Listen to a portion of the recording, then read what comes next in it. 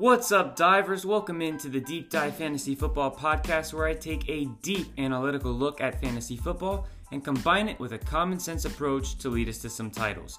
I'm your host, Brandon Gabor, and before we get started, remember you can follow me on my main platform being Twitter at DeepDiveFF, Instagram at Deep Dive Fantasy Football, YouTube at Deep Dive Fantasy Football, even TikTok at Deep Dive FF. And as always, check out the website, deepdivefantasyfootball.com. With that being said, let's get into the content. What's up, divers? Welcome into Deep Dive Fantasy Football. We've got week 4 on its way. I'm excited to get to it. The Bucs got a nice matchup with Brady versus the Patriots. And we've got a whole bunch of other good matchups, starting off with a great, in my opinion, because there's a lot of players I want to watch and put under a microscope, beginning with the Thursday night game, which we'll get into. But first, we're going to talk about some really quick buy lows and sell highs. Don't got too many here. For me, a buy low, and it may not be a crazy buy low, but it would be Tyler Boyd. Through the last 2 weeks, he's got a 30% target share. This Thursday night, T. Higgins is out again.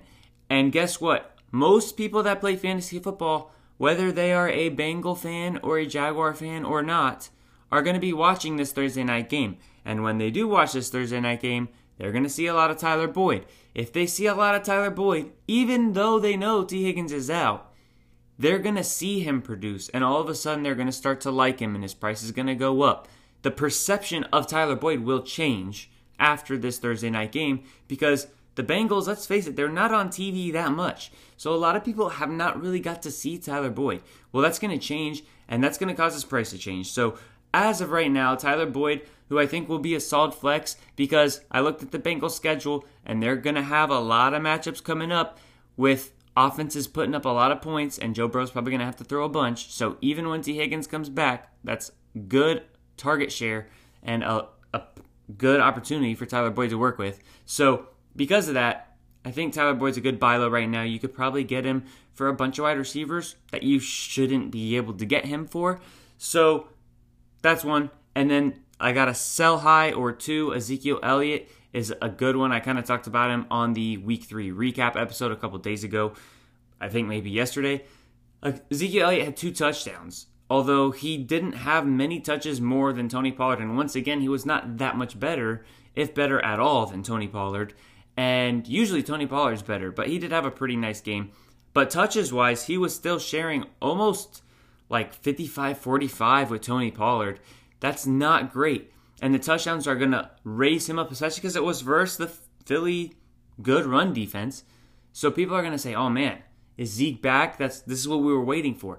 He's not. I don't think he is, and I think you should sell him before his future games prove that. And then another one would be Adam Thielen. His offense is not great, right? He's got 4 touchdowns already. Kirk Cousins is not going to throw 45 touchdowns on the season. Adam Thielen is not going to finish the season with 18 or 20 touchdowns, which is what he's on pace for right now, which is absolutely ridiculous. He's actually on pace for just a bit more than that. So if his touchdowns regress, then he's not going to be worth what he's worth right now. And I fully expect that to happen. So Adam Thielen and Ezekiel Elliott are some sells for me right now. Tyler Boyd is a good buy. So now, with that said, let's get into the starts and sits. But I want to look at last week, because last week was a really, really good week in terms of starts and sits. We've got Matt Stafford versus Tampa. That was a great one. Stafford had 4 or 5 touchdowns. I believe he had 5. He had 5 touchdowns overall versus my Tampa Bay Bucks. Unfortunately, sad face. Justin Fields missed on that one, though. I said he would probably be a good streamer, good spot start versus the Browns, good in DFS. He got sacked 9 times and had a brutal day. I also missed on Juju versus the Bengals. Well, Brandon, you just said this was a really good week. I mean, where is this going? You've got 1 right, 2 wrong so far. Well, the rest are all right. Saquon versus Atlanta. That was good. And by the way, the Juju one versus the Bengals, that shouldn't really even count because he got injured. That's the reason why he got injured in the first quarter. So really, the only miss in the start column was Fields versus the Browns last year. last week. Goodness. And then Saquon versus Atlanta. I told you guys he's probably going to have his coming out game. He's going to come back to form, and that's exactly what happened. That was a nice call. Broncos defense versus the Jets put up a lot of points. And Kirk Cousins versus the Seahawks. That ended up pretty nice as well. Another 22-plus point game for Kirk Cousins. So this week, I've got 2 starts in this game. And you can start Tyler Boyd as well if you want. Obviously, you can start Jamar Chase if you want. Kind of trying to stay away from the Jaguars wide receivers. But 2 guys that I definitely want in my lineups this week from the Thursday night game is Joe Mixon and James Robinson. I expect the Bengals to be able to control the ball, to score early, to have their way with the Jaguars, and it's going to go through Joe Mixon. The reason that Joe Burrow has not been throwing the ball so much is because Joe Mixon has been getting so many carries. And that's going to continue in this game. He's going to get a lot of carries because the game script is going to help it. And the defense isn't great, so those carries will be of a higher efficiency than his average so far this season. So you're getting a Joe Mixon, who's already been pretty good this year, with more touches and each touch being more valuable. So I'm all over Joe Mixon. He's going to be one of my absolute favorite. Probably I would think he finishes top 3 or top 5 on the week at the running back position. So I love Joe Mixon. And then James Robinson, somewhat due to the matchup, the Bengals defense isn't great, and the Jaguars won't be as far out of this game as they have in so many others already this season. Now, like I said, I think the Bengals are going to control it, but the Jaguars are not likely to be as far behind as they have in some other games. So that's one contributing factor. The other is that James Robinson is starting to get more and more touches. And last week we saw him get to the role that he had last year that helped him be a top 5 fantasy running back. And if he's getting that type of work versus the Bengals, that's an auto start for me. So I like James Robinson a lot too. We've also got Odell Beckham versus the Vikings. I think that he looks really good. And Baker with Jarvis out is probably going to go to Odell a lot versus the Vikings. The Vikings don't have a great secondary. It's just a nice matchup. And I want to instill confidence in people for Odell this week because I've never been a high guy on Odell since he's left the Giants. I've never been high on Odell. And I'm still not. And I want no part of him for the season. But for this week, I'll take some shares. Miles Sanders versus the Chiefs. I think this is a sneaky one. Miles Sanders only got 2 carries versus the Cowboys. People are getting super frustrated. A lot of people are going to want to sit him. I think this is a nice spot because Austin Eckler was running all over the Chiefs. He looked to be just carving them up. There were mad holes all over the place. I think the Eagles, after the Jalen Hurts disaster in the last game versus Dallas, and seeing that they only ran the ball, I think 3 times total at the running back position, is going to say, yeah, we need to fix that. We need to establish the run. There's no way Jalen Hurts is good enough of a passer and our weapons are good enough in the passing game that we can just literally pass the entire time. The defense know that's what we're doing and us be successful. So we need to be a balanced offense. They're going to try to overcorrect their mistake versus Dallas and run maybe even more than they should versus the Chiefs. And I think that's going to be good for Miles Sanders. Now, here's a risky one. Justin Fields versus the Lions. Now, I'm not saying you start him over a Kirk Cousins or to start him over a Matt Stafford or a Ryan Tannehill or any of the elite guys. But if you're struggling, if you're picking out of a bucket off the waiver wire, Justin Fields, it's not terrible. It's going to take guts. Sometimes you need guts in fantasy football. It's going to take those guts because of what happened in his first appearance. But versus the Lions, it's not a bad matchup. And I'm somebody that likes to take shots. It's fun, first of all, and that's why we play fantasy. It's fun. And a lot of times people will have a super bad game and the next game just blow up and the other way around. So game-to-game volatility is real, especially for rookie quarterbacks. And that's why I see no reason that Fields can't have a bounce back here. Then we've got Derrick Henry versus the Jets. He's somebody I'm smashing in DFS. Definitely worth the price. The Titans are missing right now, this week, they're going to be missing A.J. Brown, pretty much confirmed, and it looks like they're going to be missing Julio Jones as well. So Derrick Henry is going to be their offense, and that works. It's acceptable because the Jets are not going to be able to stop him, and the Titans' defense, even though it doesn't really exist, is going to be able to hold down Zach Wilson and the Jets at least a little bit. So I think the Titans are going to be able to have the lead from the start of the game. The Jets possibly never lead, and the Titans just lean on Derrick Henry the entire time. And he's going to be a super safe 15 points in my head with upside for like 35 because he might just completely take over this game and wear down that defense every snap, every quarter, the entire time. So Derrick Henry smashing him in DFS. Then we've got Corey Davis versus the Titans on the other side of the ball. Corey Davis is an ex-Titan, and I love the revenge game narrative.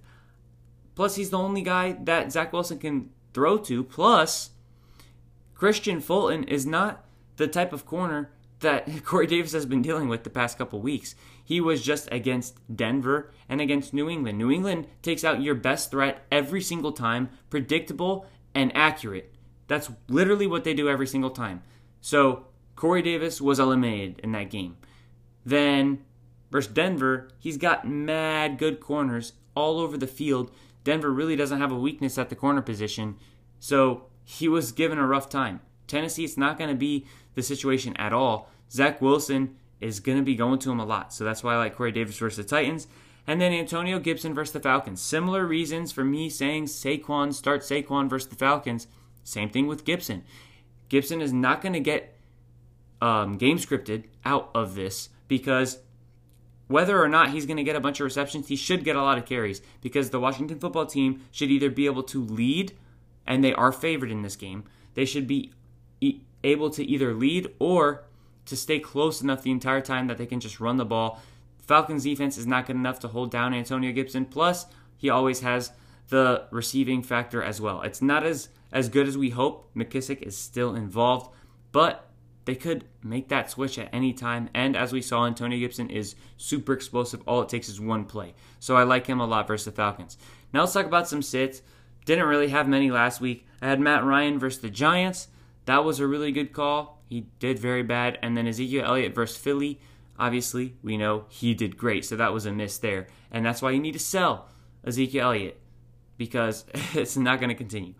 This week, I've got 3 sits. Clyde Edwards-Helaire versus the Eagles. I'm going back to that Eagles run defense and the fact that Clyde doesn't get targeted at all. And also that Clyde's not going to get like 18 or 25 carries versus the Eagles. I don't see that happening. So Clyde for me is a sit. And then Mike Davis versus the Washington football team is a sit for me. And Damian Harris versus the Bucs. Now, there is one of those 3 that are serviceable, and that's Mike Davis. If you're in a full PPR league and you're struggling at running back, don't feel bad about throwing Mike Davis out there because he might get you 6 receptions.